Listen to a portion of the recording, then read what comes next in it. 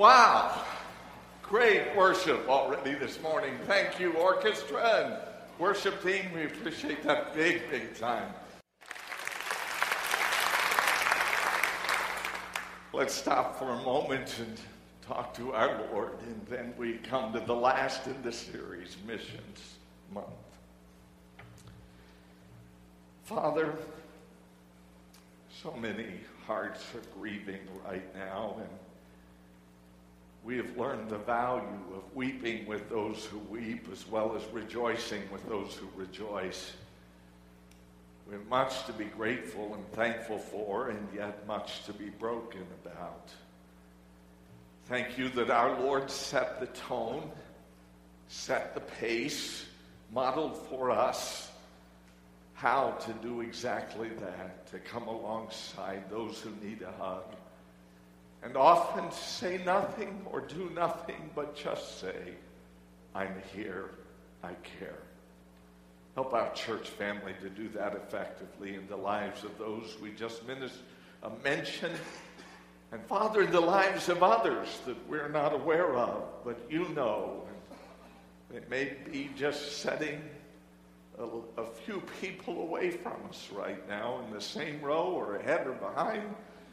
They just need a hug from us. And I pray that you'll help us to be sensitive and respond to every need here. Now, Father, our missionaries, both past, present, and future, are in need of us responding well to this message this morning and this missions month. And I pray that this won't be just another study, another message, another service, another worship time, but it will be an impactful time as we open your book and say to you, here am I, send me. Say to you, give me the grace to lift up my eyes and look on the fields that are wide into harvest. And as we individually say to you, here's what you've entrusted me with. I give it back to you today and invest it for eternity. Would you be pleased as we walk through this study today and respond well to it? In Jesus' name, amen. Here's the subject that every Baptist pastor loves to preach on. Missions and, say it. Oh, say it like you're excited about it. Missions and money. Who does it belong to? God. Can I tell you how important the subject of money is to missions? It was important to Christ. Some have suggested, I'm not sure I believe this statistic, but some have suggested that 2 out of every 3 discussions that Christ had somehow alluded to money. And while I'm not sure I believe that totally, this much I do know. Our Lord made it pretty clear, my beloved, that money and God, the worship of each, do not go together. He said in that greatest of all sermons, Matthew 5-7, the Sermon on the Mount, you cannot serve 2 masters. You love the one and hate the other, or hate the one and love the other. You cannot serve, he summarized it all with this statement, God and, King James word, mammon. What's mammon? Money. You can't serve both. Do you know what the bottom line principle of that is? It is that each of those, God and money, are totalitarian in nature. What do I mean by that? They demand increasingly more of you. Think about it. I've talked to you about the pain of selling my last boat. I invested deeply in that boat, and I enjoyed it deeply. I didn't start with a nice boat. When our sons were young, had a newspaper route, they wanted to buy a boat to go fishing. I added a little money to theirs, and we bought this wonderful, we thought it was a cabin cruiser. It was a 14-foot rowboat with a little motor on it. And we went out fishing and enjoyed it, and the 5 of us got in a 14-foot rowboat. One day we were on a lake and two huge boats crossed in front of us, and those who have been on the lake know what happens when waves cross with waves. It took the steering wheel of that little 14-foot boat right out of my hands and spun us around, and I said, that's enough. 14 foot is dangerous. I need a 16 foot. So we got a 16-foot boat. But one day I was driving by an 18-foot boat. And I said, we got to sell the 16 and get the 18, and we got it. And then I drove by this marvelous, beautiful bass boat. And I invested, and I bought it. Now, I want you to notice something. Each time I bought a boat, it increased in value and in size. And there came a day when I was ready to say, I need a bigger bass boat. I deserve it. I owe it to myself. Hello. Is there a problem with that? Yeah. Everything we take our money and invest in this life somehow causes us to be satisfied and want a little more until mammon has our soul, has our all, has our focus. I think the older we get, the more we learn the futility of that, and yet I don't think, my beloved, we ever escape that in this present life, which is why the Lord said you cannot serve mammon and God, because both of them demand your all. And while we, when we come to the Lord, don't give him our all, he expects more this year than last, more next year than this year, more 10 years from now in that decade than in this decade. Does he not? It's called progressive sanctification. And so the Lord is making it unmistakably clear to us. You must be careful with your view, your heart's view, your mindset toward, your attitude toward, your love for mammon. It'll pull you away from God every time. Do you think that's a needed message in this culture? The Apostle Paul did the same thing. It is not that he walked with Christ and was taught by him, though there is indication that in a spiritual way he was taught by the Lord himself after the Lord's resurrection. I don't know that I comprehend how all that happened, but much of what Paul learned, he learned from the men who directly walked with Christ. And when the apostle taught about money, he did the same thing that Christ did. He did not retreat from it. He was very forthright with the subject of money. And no less so in 2 Corinthians chapter 9, verse 6, when he pens these words. He who sows, say it? No, say it together. Will also reap. But he who sows will also reap. The Apostle Paul knew the same thing that the Lord Jesus did. We have a tendency to hold for ourselves, and we do not have a tendency to give. And so Paul says, don't give just a little. You rather need to be responding because of the grace of God. We'll talk about that in a little bit. You need to be responding with much giving. So the Apostle Paul's heart did not withdraw, but he also communicated this great need of paying attention to what we do with the funds that God has entrusted into our care.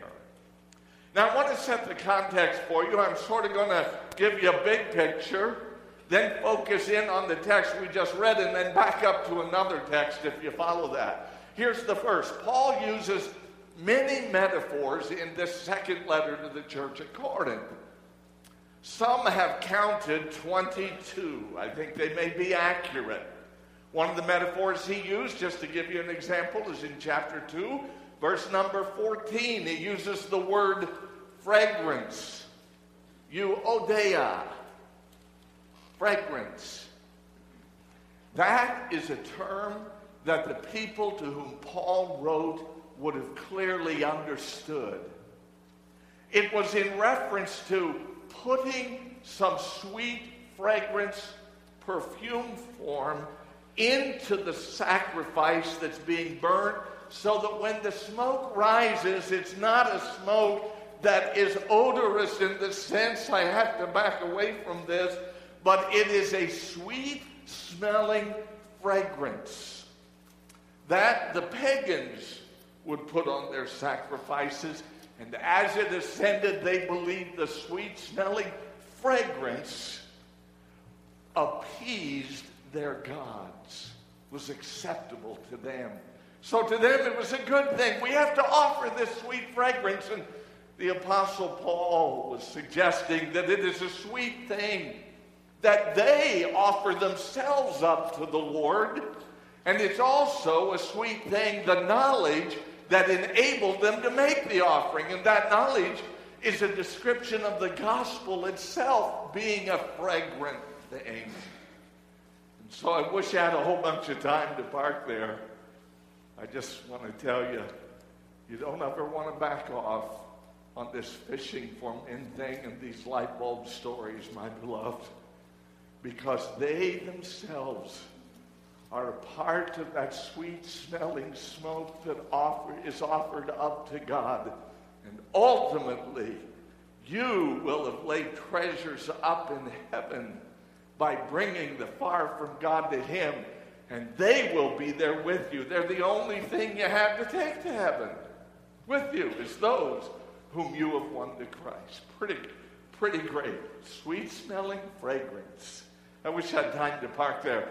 He talked about earthly houses, and not one of the translations that I read correctly translates the word earthly houses. When these pass away, then we have an eternal house.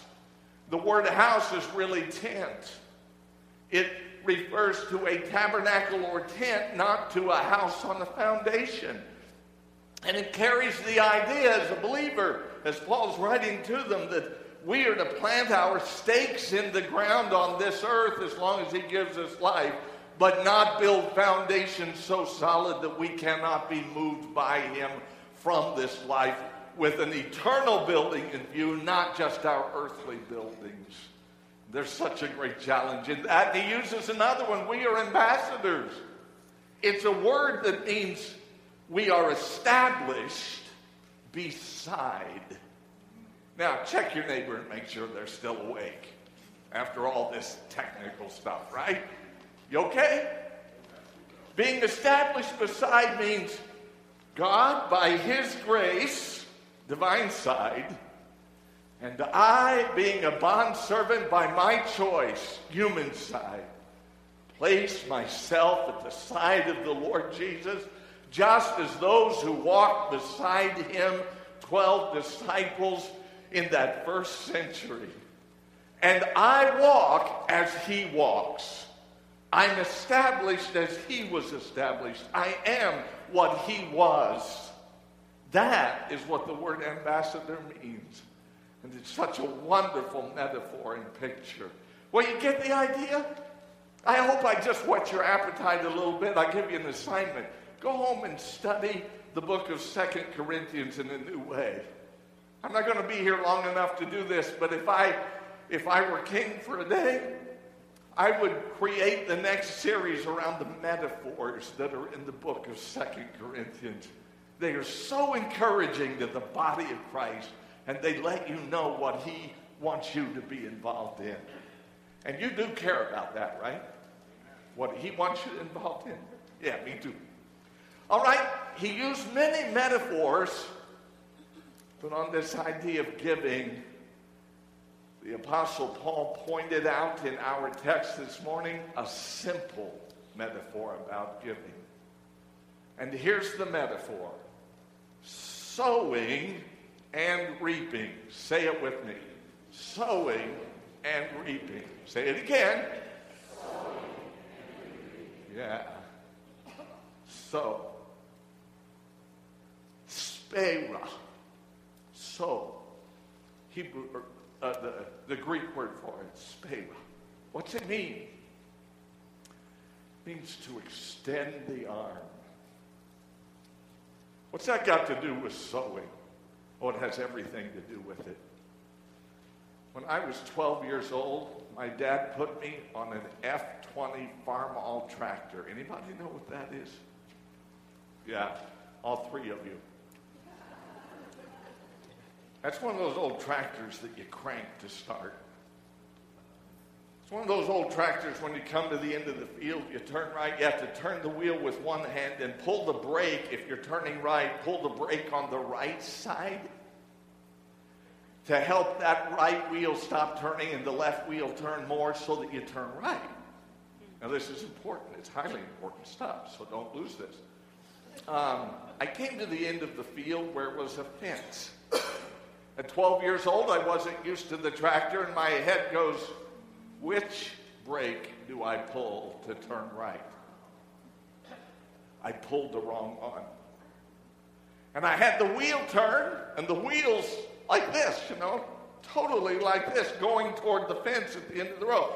I pulled the left brake, and what do you naturally do when you want to stop the thing? You just pull it all the harder. And I pulled it all the harder, and the tractor just kept going straight right through the fence.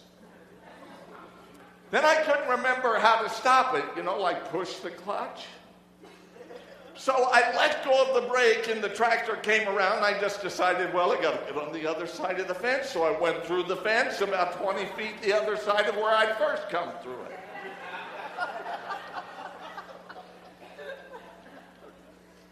I debated whether or not to say anything to my father when he got home. He was very patient with me. I just learned how to do it. I said, what do we do now, Dad? He said, well, you got the field ready to plant. And I said, okay, where's the planter? He said, we don't have one. I said, where's the drill? To drill the seed into the ground. We do not have one. Well, how are we going to plant? We are not, Larry, you are. And at 12 years of age, he handed me a thing called a horn. It was kind of a funnel about this long, this big around on one end and very tiny on the other, with a couple of slots in it that the seed would fall through. On the other end of the horn was this bag with a strap that go over your shoulder, and so you carried this bag and horn, and you start at one end of the field, as Dad trained me. You pick something out on the other side of the field, the other end that you walk toward. And all the while, you extend your arm and never stop extending it. You pull it back and extend it, pull it back and extend it. And that horn with that seed is spreading the seed all over that field that I had just finished disking and ran through the fence. That's the very word that he's using here. You sow. You sow. I'm calling you to sow. What is it that you're wanting us to sow? And of course, if you see it in its context, Paul's talking about that which God has entrusted into our care, namely our money. And he says, I want you to sow it. Now, you can determine how much you sow with that horn by the level at which, the angle at which you held the horn. Hold it down and more is released. Hold it up and less is released.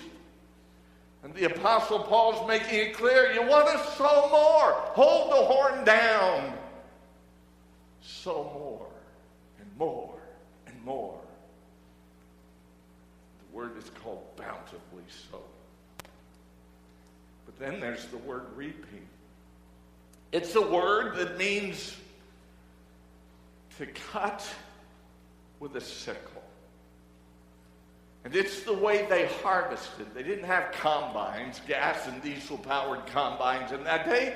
They just used a sickle, and with manpower, they walked out and cut the wheat or whatever was planted.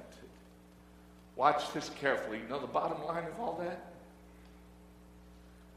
Whether you sow sparingly or you sow bountifully, whether you give a little or you give a lot, the expectation is, listen carefully, that you will receive more seed than you sowed. That's the expectation.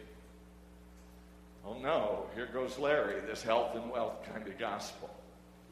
Oh, we're not talking about receiving more in this life, though God, by His grace, lets us have a glimpse here and there of some eternal value that is accomplished by what we give today.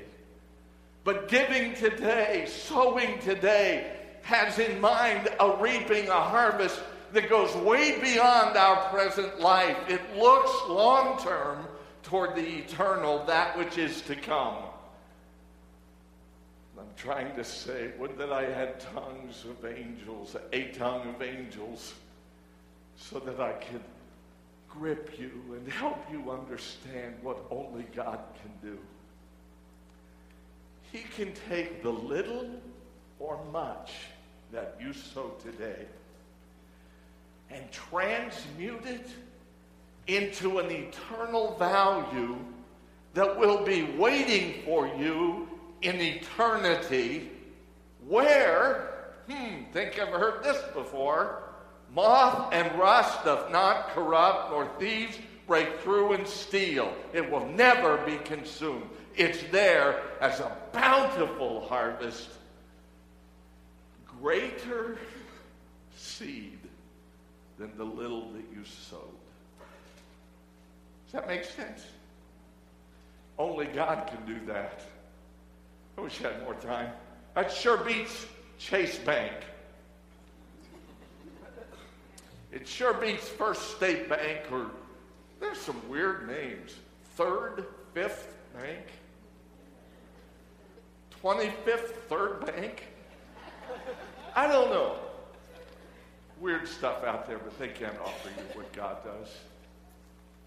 It's one reason why in 44 years of ministry, even starting out as a young man, I never once retreated from talking to God's people about money. Do you know why?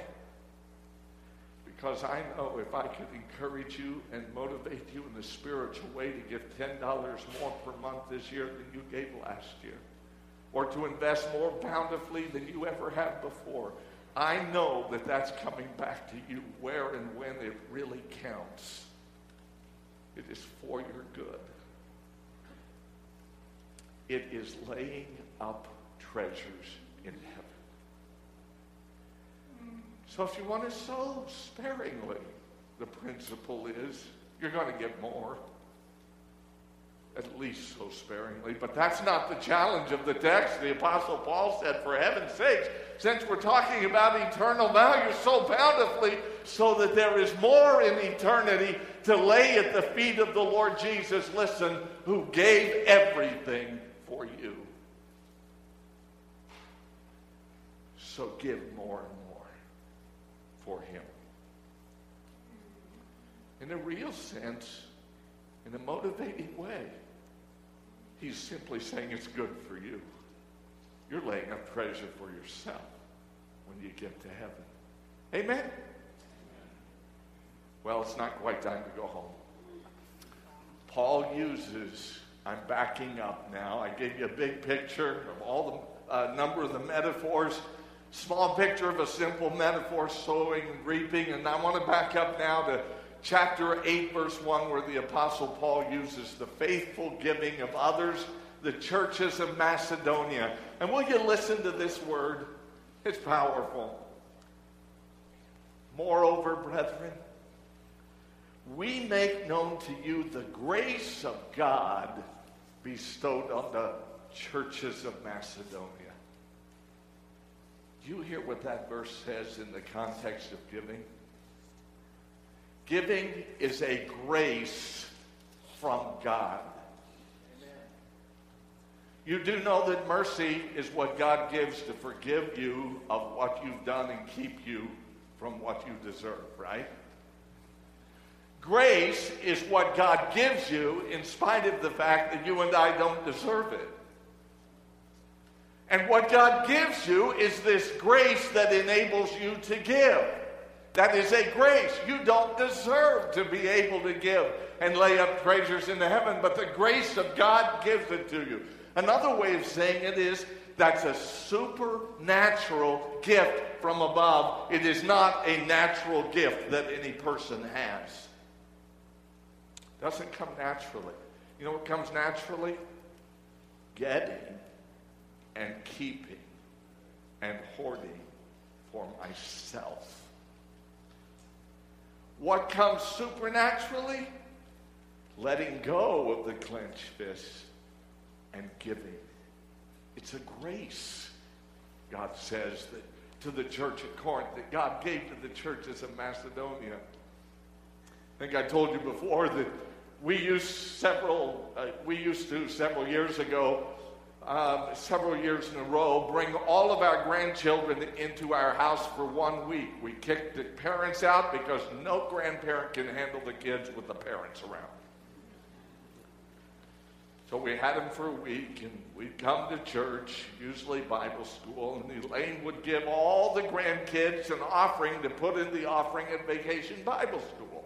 It's usually the week we kept them. It was fun to watch her sitting beside the kids when the offering plate comes around. At that point, we had 7 grandkids. Rather than the 10 we have now, we had 7 grandkids. And we watched them hold that offering in their hands. Elaine nearly had to get up out of her seat and walk up and pry those fingers open to get the kids to give what we gave them to give, not to keep for themselves. Now, why are they that way? Well, they're their grandmother's grandkids.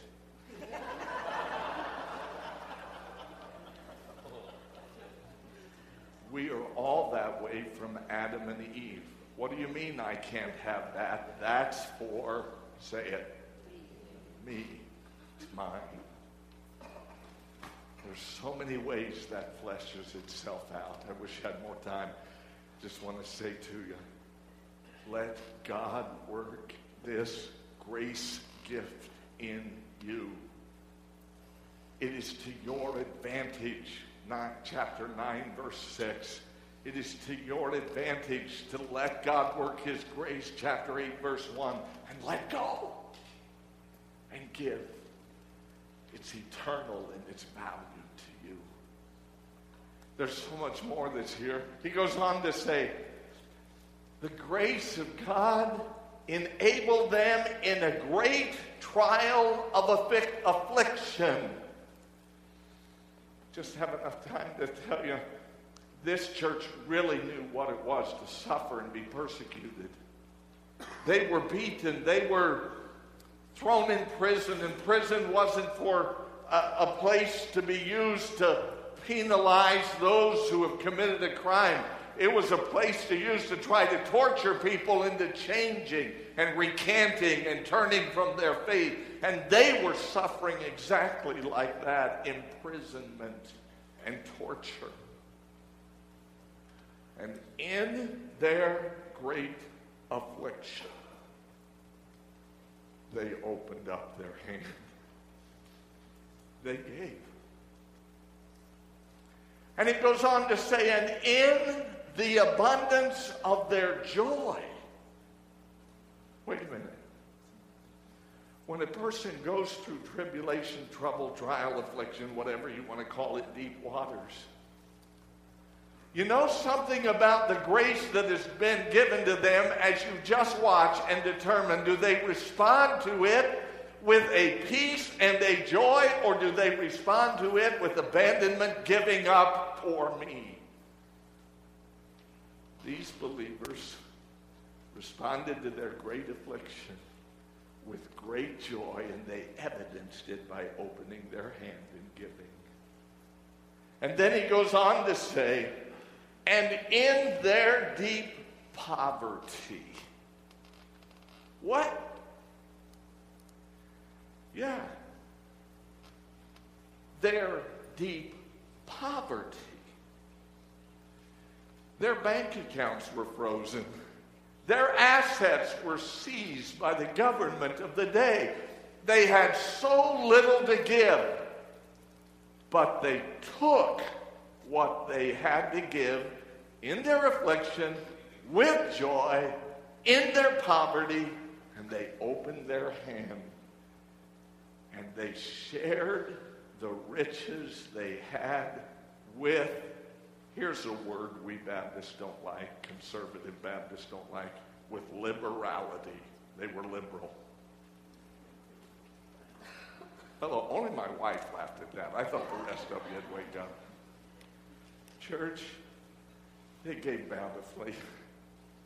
They did what Paul told the church to do in chapter 9, verse 6.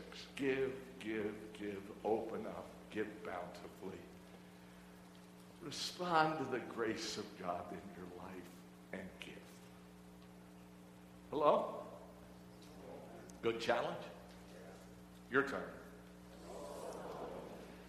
So this is no time to retreat from giving, but a time to increase our giving. You've been through some tribulations, some pretty tough stuff compared to what other churches have gone through. You will go through other seasons of conflict and trouble and issues. And it seems there's less, not more to give. Dare you, Larry?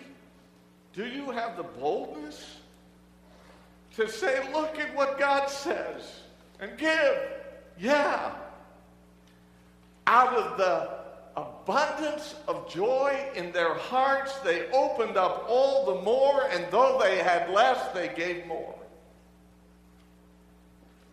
And in that, I see the Old Testament Eliezer story when in the battle and others had abandoned the ship, he filled in the gap for those soldiers who were standing in the battle that had retreated, that weren't there anymore by his side. He just filled in the gap and assumed their responsibilities and did it for more and more and more until he was the only one left, and God gave the victory through him when there was no one else left. It may feel like even I only remain in the deep, deep trouble. It's no time to stop. It's time to step into the gap that others have left and fill their gap as well as your own. Amen? Oh, amen? Amen. Fill the gap. Why? Because it's for your eternal good. And since missions is the emphasis, the Apostle Paul is now doing a mission spin. Typically, money was given to missionaries and mission churches. He's now talking to a mission church and saying, give back out of your poverty. Give back to the mission church that sent me out. Those first believers in Jerusalem. Give back. So all up and down the chain of missions, churches repeatedly by Paul and Christ are called to give.